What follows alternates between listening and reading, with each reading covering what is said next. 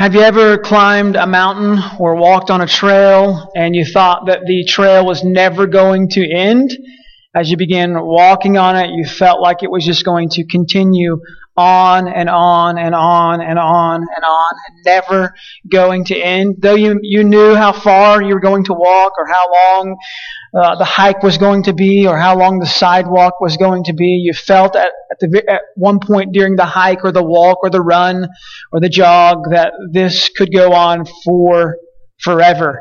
I think that as we talk about, and as we conclude here for just a brief time, as we talk about discipleship, as we talk about this journey that we're on, we have to remember that discipleship is not a program. It's a path. It's something that we're walking on. It's a going. It's not just a receiving for a moment, but it's a continuation. And sometimes that continuation is difficult.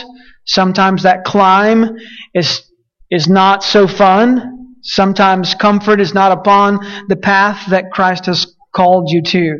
I just wanted to remind you from the words of Jesus from John 14:6. I think you probably have it memorized. Jesus says, "I am the program, and I am the good words, and I am the afterlife. And no one goes to the Father except through these things," right? Now, he in fact says this in John 14:6. He says, "I am the way," which is a path, a trail, a walkway, a running path. "I'm the way, the truth, and the life."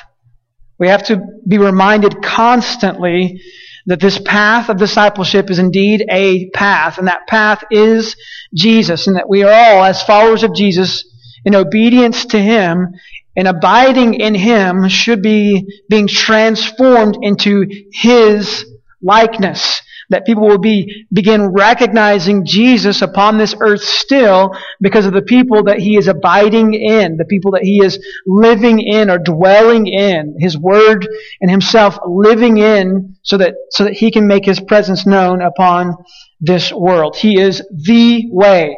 I know you have it memorized, but how often do we forget that He is the way? There is no other way. And He is the truth.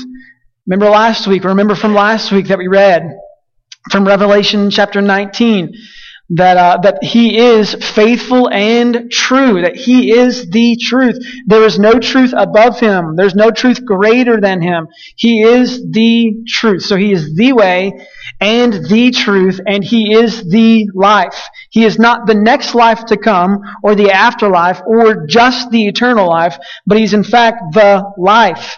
At the moment, right now, He is life. He is giving you life, and He will continue to give you life, and praise Him because we so long for eternal life. We so long to live forever. We can trust in His completed work, and we can still trust in and daily, continually trust in life that He's giving. Life at the moment and life forever. So I cannot convince you, like I mentioned last week. I can't plead with you anymore. I can't pull at your heartstrings or tempt you into tears to try and make you love Jesus. Like I couldn't make my family see that Mandy is a worthy bride to have, or a worthy wife to have. I can't persuade you anymore. Your eyes and your heart have to be opened to who Jesus is. And I think once you see that, then every minute of your waking or sleeping day, you will say, I want to be more and more like Jesus because of the completed work that He's done, because of who He is. What's the blessing of Jesus? Jesus. What's the reward of Jesus? Jesus. He's the way. He's the truth. He is the life. Another really familiar verse that you probably have memorized also is Proverbs 3, 5, and 6. Trust in the Lord with all your heart. Lean not on your own understanding. Acknowledge Him in all your ways, and in all your ways He will make your paths straight. So you know this, right? Proverbs 3, 5, and 6. We're trusting in Christ, not leaning on our own understanding, because He has a better vantage point on life, or in life, and because of that we trust in Him completely. We have to trust in Him that He knows and He sees better than anything else. In my short tenure as a Little League baseball coach, I can walk out to the mound to speak with the Little League baseball pitcher who is hearing so many other things from outside the fence. And I can focus the picture on the moment and say, now listen, this is what I'm seeing, and this is what I'm hearing, but focus upon this. In fact, one game, I called our whole little team over and told them, now listen, in just a moment, things are going to get really, really loud. In just a moment, you're going to hear lots and lots of voices, and they're going to be distracting. People are going to be saying great things, encouraging things. People are going to be saying negative things. People are going to be saying discouraging things. You need to know at this moment that the baseball game is happening inside this fence. So pay attention to what's happening inside this fence. And one of our players, who's full of wisdom, says, unless they hit a home run. Okay, well, yes, if the ball goes over the fence, then yeah, you're right. But at the moment, the game is happening inside this fence. The coach sits back. He sees what's happening in the game, and he tries to give a better vantage point. We have to trust in that, in those words of wisdom. And this is where Christ comes into play in our life. Trusting that if we are following Him, that He truly knows best. If He is truly the way, and truly the truth, and truly the life, why would we search for anything else? Why would we run after anything else? Why would we try out another path? Why would we try out another walkway if He is truly the only way? We lean not on our own understanding, but completely trust in Him. Turn to Matthew chapter 28, verses 16 through 20. We call this the Great Commission.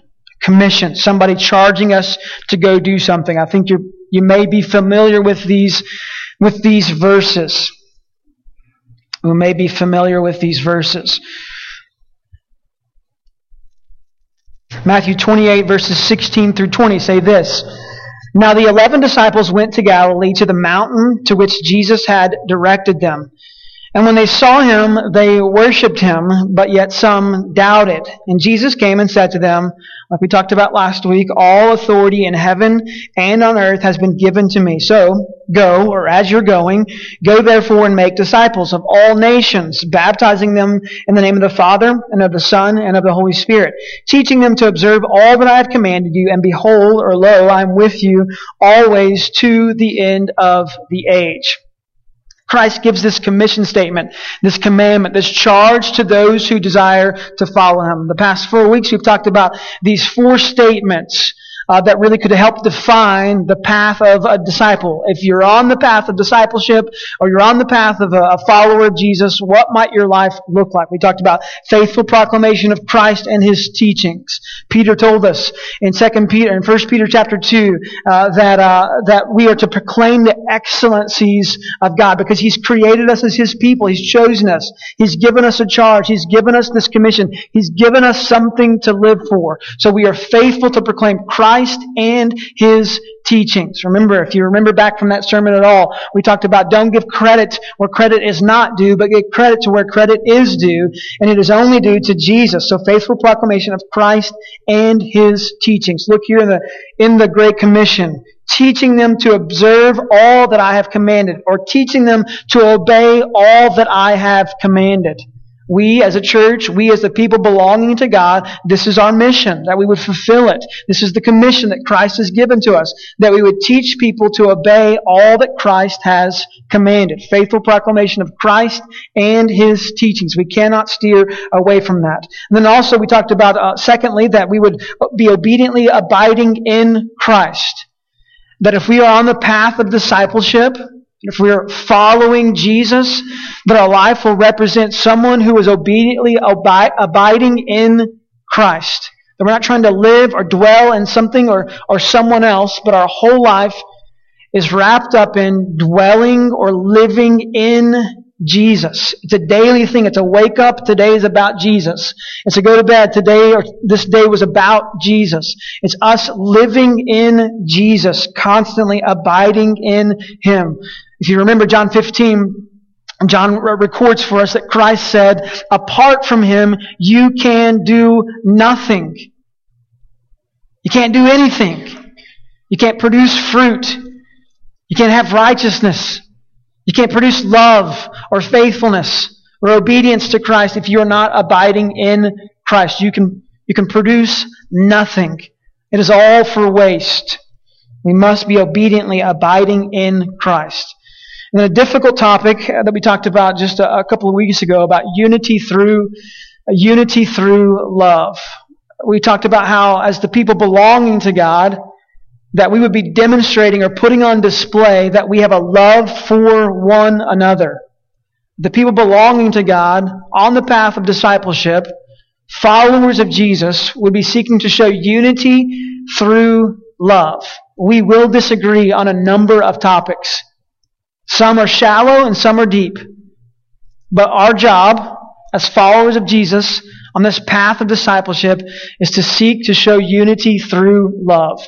That we could look past our differences and our disagreements, and we could be united through the love of Christ, representing Him well and representing Him and Him alone. And last week we talked about that as followers of Jesus, that we're constantly recognizing the power, the authority, and the righteousness of Jesus. Once we begin recognizing that He has all power, that He has all authority, and that all righteousness comes through Him, then as we're on this path of discipleship, we begin to recognize that He and He alone is the way, the truth, and the life. And that only going through Him can we receive those things. Not that we're seeking power or seeking authority, but we're in desperate need of righteousness. We're in desperate need of our broken relationship with God healed through the blood of Jesus. So we're constantly recognizing the power, the authority, the righteousness that all become from, or all has, Jesus has all has cornered the market on those things. Once we begin recognizing Jesus for who Jesus truly is, then transformation begins to happen in our lives. Once we recognize that Jesus has all power, has all authority, that righteousness only comes through Him, then transformation begins to happen in our lives. This will be the last fishing story that I tell you for the next couple of weeks, okay? But turn to John chapter 21. I guarantee you you will not hear me talk about fishing next Sunday. I can guarantee that. John chapter 21.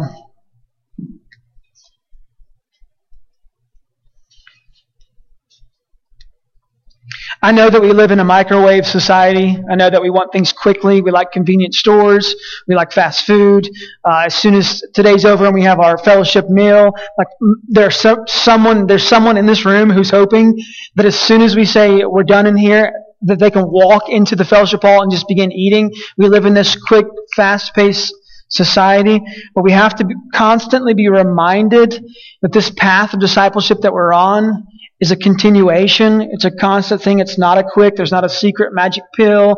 There's not a drink. There's not a quick weekend. There's not a program 6 weeks and you're done. There's not a disciple now. It doesn't happen. It's a discipleship. It's a path. It's an ongoing thing. You haven't reached it. My hope for you would be that you're at a certain age and you're matured in Christ and you've reached the point of like the pinnacle of Christianity, but you haven't reached it because we haven't seen you die on a cross yet.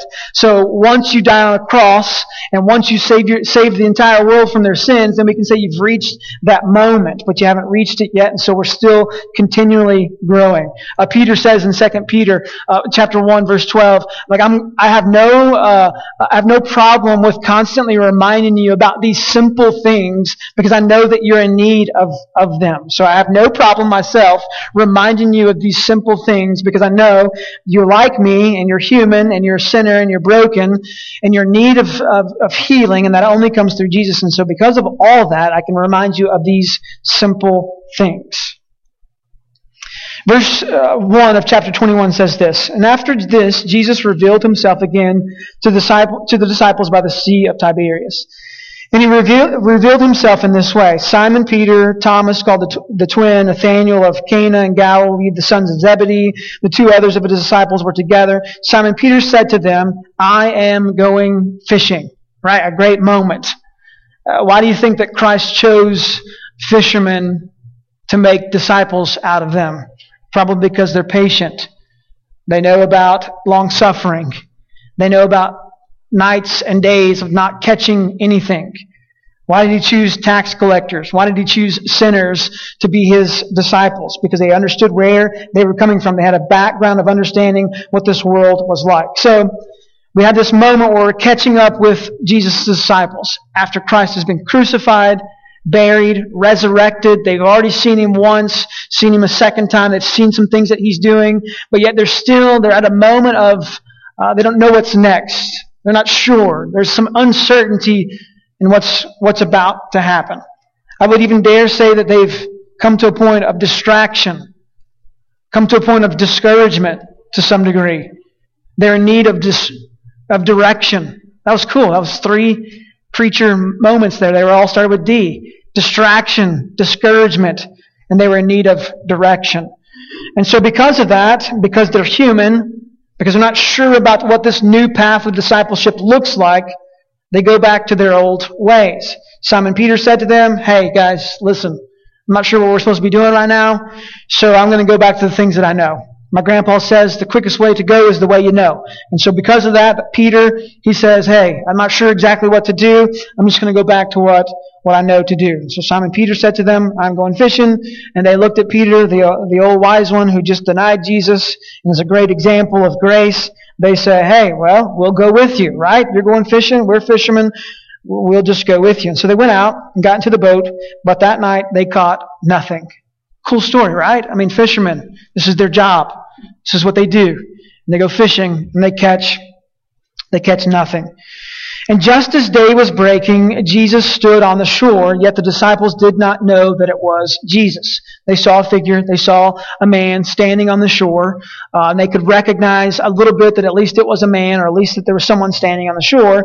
And this particular person, verse 5 says this, Jesus said to them, children, do you have any fish? Now remember, these are men, they're young men, but they're still, they think that they're men. And how many of you men, if you were fishing or out doing something, if someone yelled that you hate children, have you caught any fish, you would already be offended. Like I've been on the lake when someone has yelled out across the water, hey, you catching any fish? And you're frustrated because you want to say no and you want to tell the truth, but you also want to feel like you're a man, so you're caught in this dilemma. Do I lie because I'm a fisherman? That's what we do. Or do I tell the truth? And so they answered him, no. And he said to them, cast the net on the right side of the boat, and you will find some. So here they are using the net. They're trying to catch fish.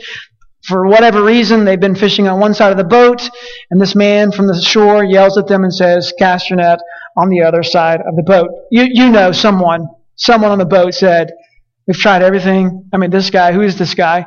What gives him credibility to tell us to cast the net onto the other side? Remember, these disciples, they're distracted. I'm assuming because they've caught nothing, they're discouraged. And they're in need of direction. And with that, someone yells at them and gives them direction. So they cast it. And now they were not able to haul it in because of the quantity of fish. They threw the net out on the other side. They start scooping the net up. And obviously there were fish on that side. I don't know how they didn't see them because they're fishermen. They didn't have sonar, I guess, or whatever. So they threw their net on the other side. They start trying to haul it up. And it is so heavy, it was hard. They weren't even able to haul it in because of the quantity of fish. In verse 7. So that disciple whom Jesus loved therefore said to Peter, looked immediately to Peter, and he said, it is the Lord. It is the Lord. He recognized, hey, this isn't just some cool fish story. Like, this is God at work in our life. This isn't just another random person on the shore saying, hey, try the other side, try a different lure, try a different net, try a different part of the ocean or the sea. This is somebody who has power, who has authority.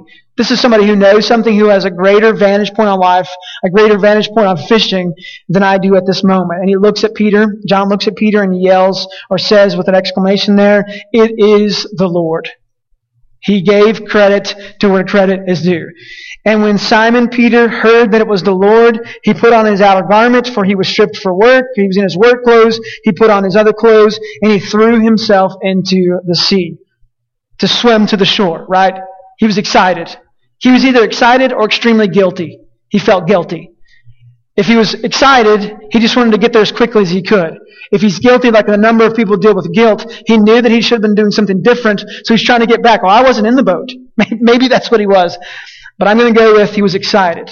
He wanted to worship Christ. He knew that it was the Lord, and so he did everything he could to get back to where he should be. And the other disciples, verse 8 says this, the other disciples came in the boat, dragging the net full of fish, for they were not far from the land, but about 100 yards off. So Peter's a great swimmer, apparently. He swam 100 yards quickly. He beat the boat there, though they had all these fish. It's just an interesting scenario we have here. You've read this story before. Verse 9 says this, and when they got onto the land, they saw a charcoal fire in place with fish laid on it and bread. The last time that John pointed out about a charcoal fire was when Peter was warming himself by a charcoal fire just chapters before, when he was denying his association with Jesus. So here they are again. John writes for us that they're there by a charcoal fire. There's some fish laid out on it and some bread. And Jesus said to them, bring some of the fish that you have just caught. And so Simon Peter went aboard and he hauled the net ashore full of large fish, 153 of them.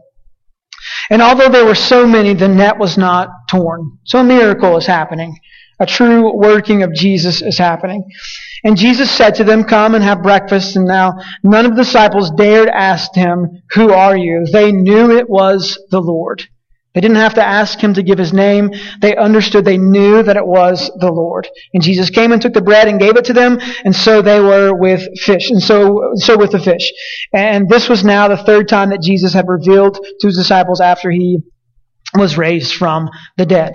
So we have this great moment, a great fishing story. A moment of the disciples being discouraged. They caught nothing. Being distracted. We're not even sure what we're supposed to be doing right now. Let's just go back to what we know.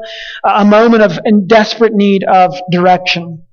And so Christ follows up with these next statements, directing conversation to Simon Peter. Verse 15 says this, when they had finished breakfast, Jesus said to Simon Peter, Simon, son of John, do you love me more than these? Similar question he was asked when he was asked if he was associated with Jesus back at that charcoal fire.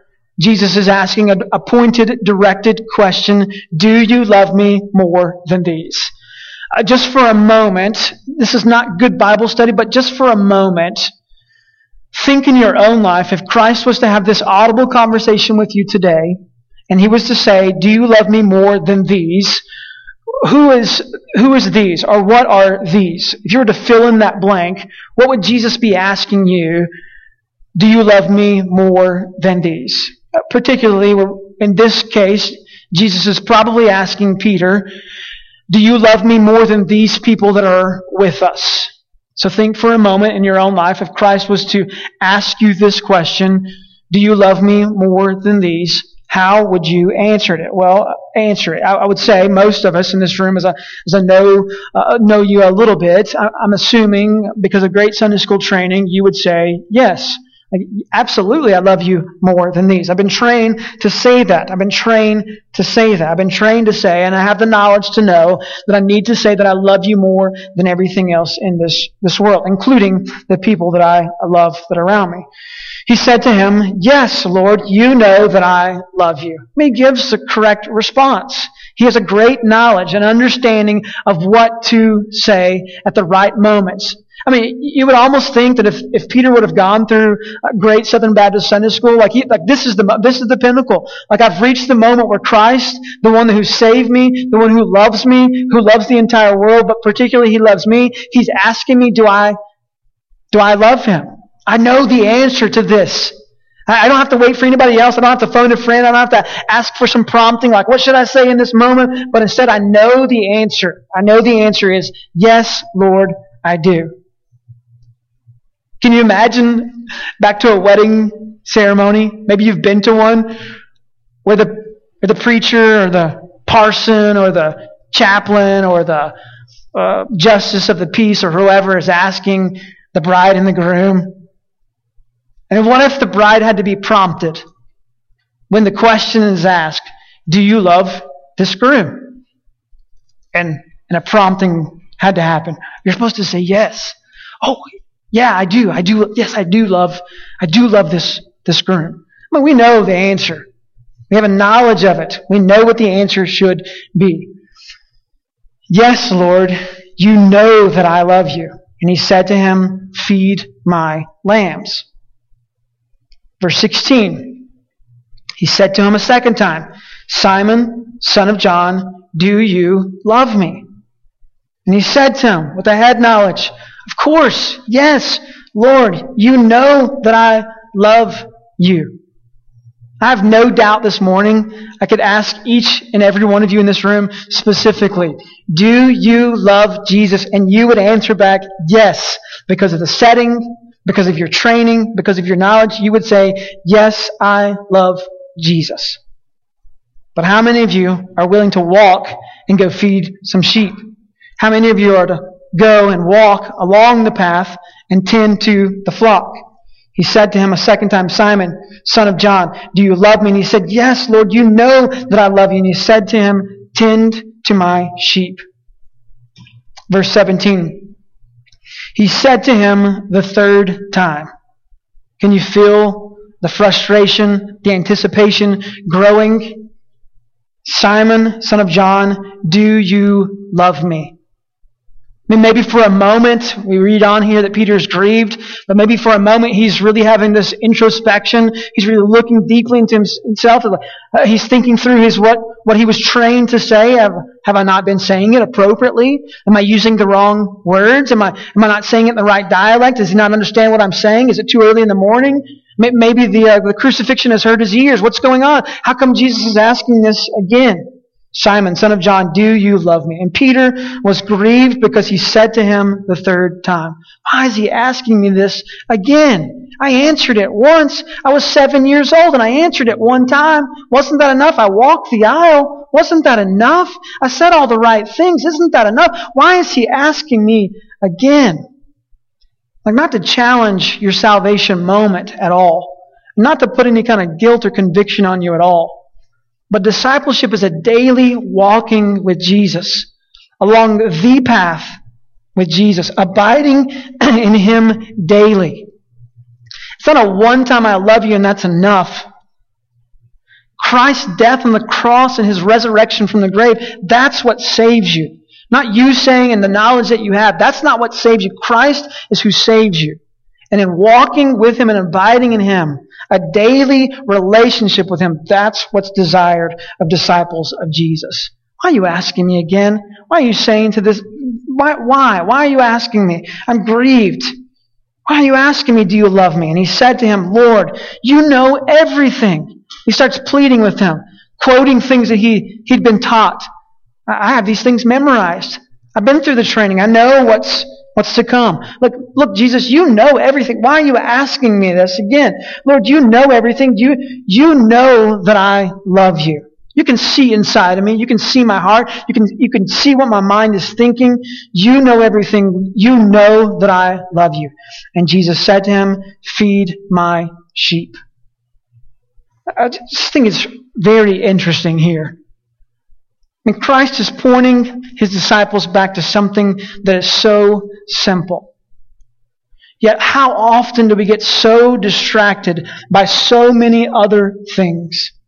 I remember one time at a youth camp, our student ministry or our youth group was sitting there in the worship center, the barn, and we're all kind of close together. And this honeybee kept going to every single student in our youth group, trying to pollinate each one of them. I don't know. It's just so distracting. And you just see this, and then we start giggling because everybody, looks like they're Pentecostal for a second and just moving, all kinds of movement. Like, hey, you need to be listening. I can't listen because this bee is distracting me. And you feel like at the moment, like you're calling out, crying out to Jesus, like, what I need to do, where's the anointing can of wasp spray that I can anoint this bee with, and that Satan will, just like be removed from the situation. We're so distracting.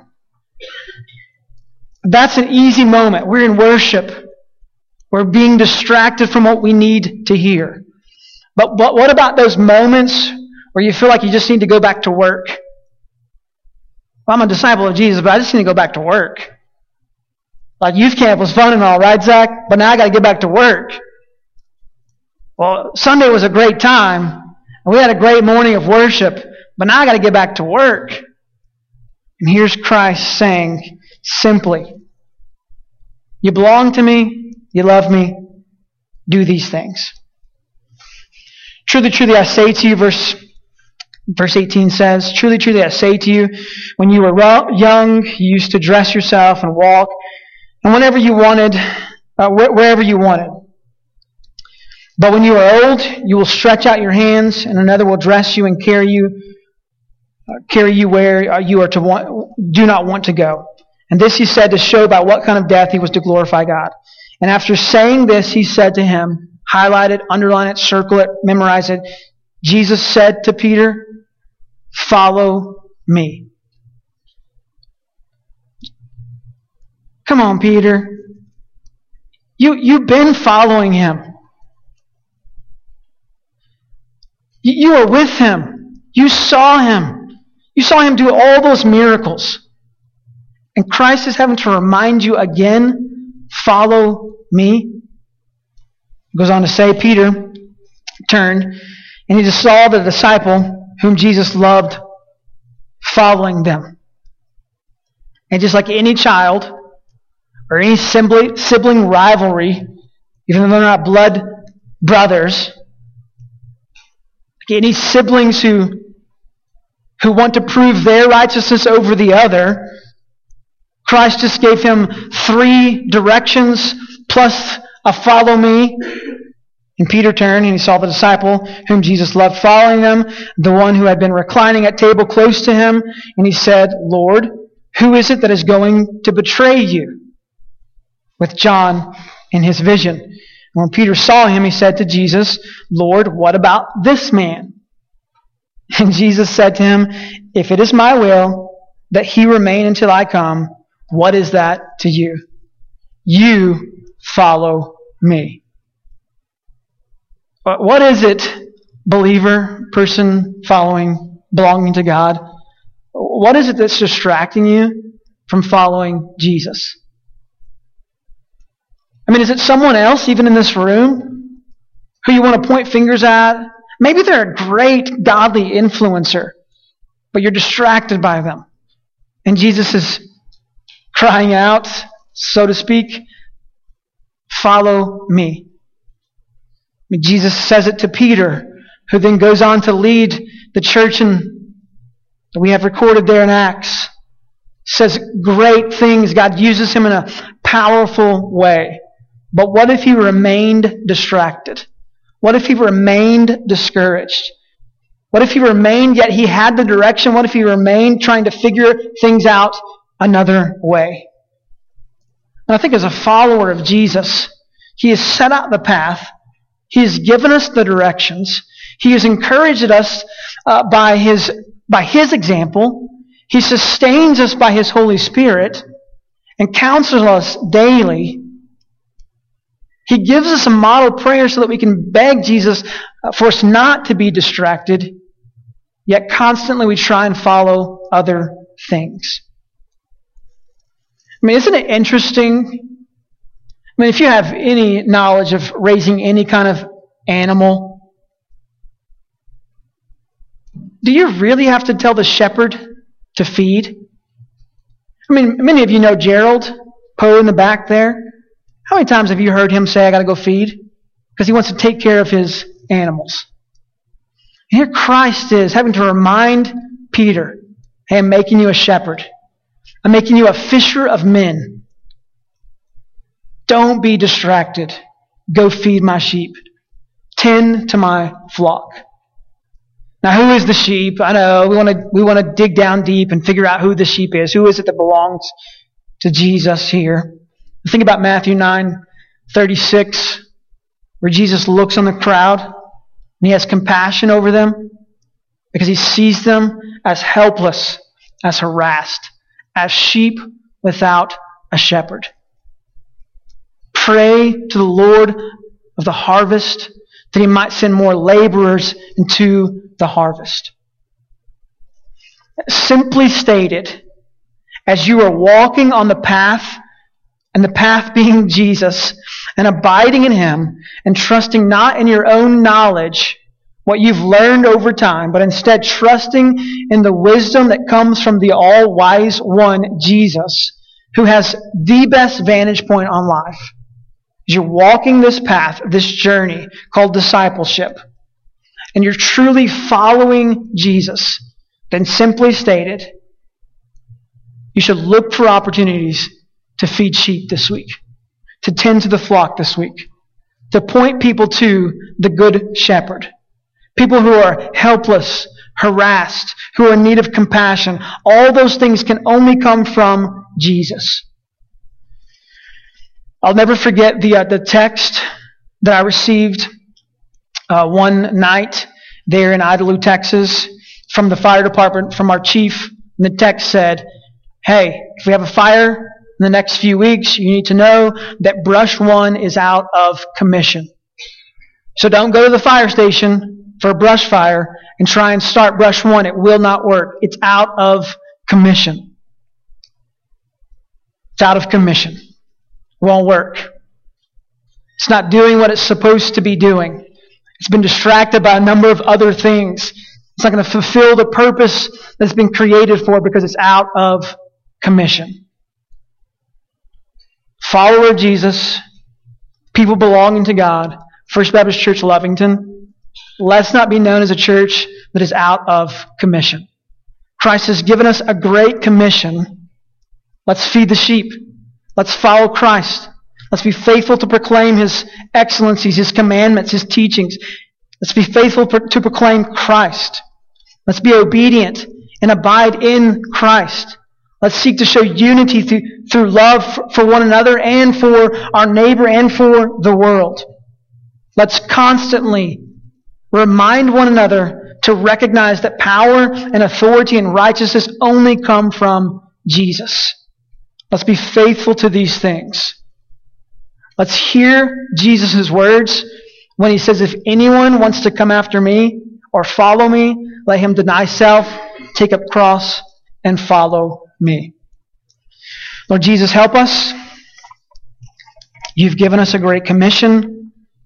We try and make it so difficult. You've made it simple. In fact, you've made it so simple that you direct our paths.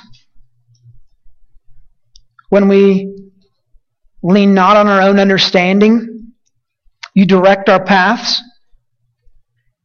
Dare say sometimes you even put people in our path that are in need of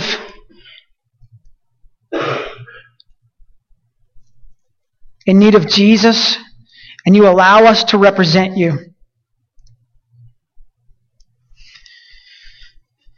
God, how merciful you are.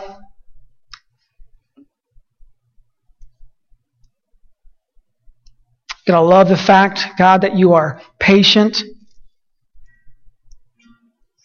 Think about your servant Peter's words in 2 Peter, that he reminds us of being patient and long-suffering, and that you are constantly in control, and remind us how your days are not like our days, and your time is not like our time. So we shouldn't be overwhelmed by those things, but instead we should trust in you, knowing that you have the best vantage point.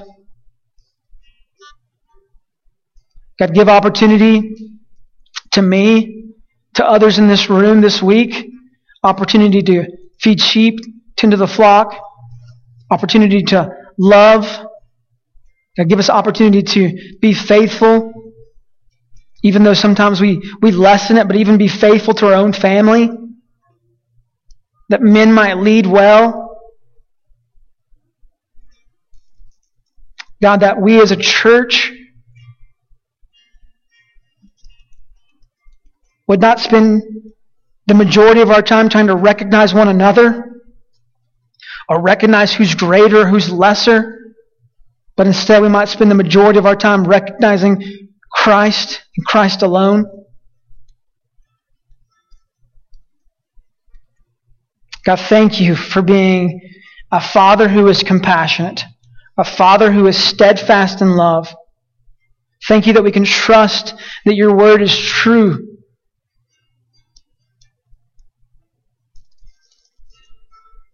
God, help us not to give up. God, for those in the room that are often like me, who get distracted, who get discouraged, God, help us to see that you have given us direction. You've made it simple. You've taken us out of the equation even, so that righteousness can come from Christ and Christ alone. You've made it where we don't have to work for our salvation or earn it, but instead we can freely live in obedience to you because Christ is our reward. Christ in our place has given us right relationship with you. So Lord, help us this week. Help us in this moment to respond to conviction in a way that honors you. God, help us to be encouraged by your Holy Spirit so that we may stand up and walk in a manner worthy of the calling you've placed on our life. God, help us not to point fingers or say it's someone else's job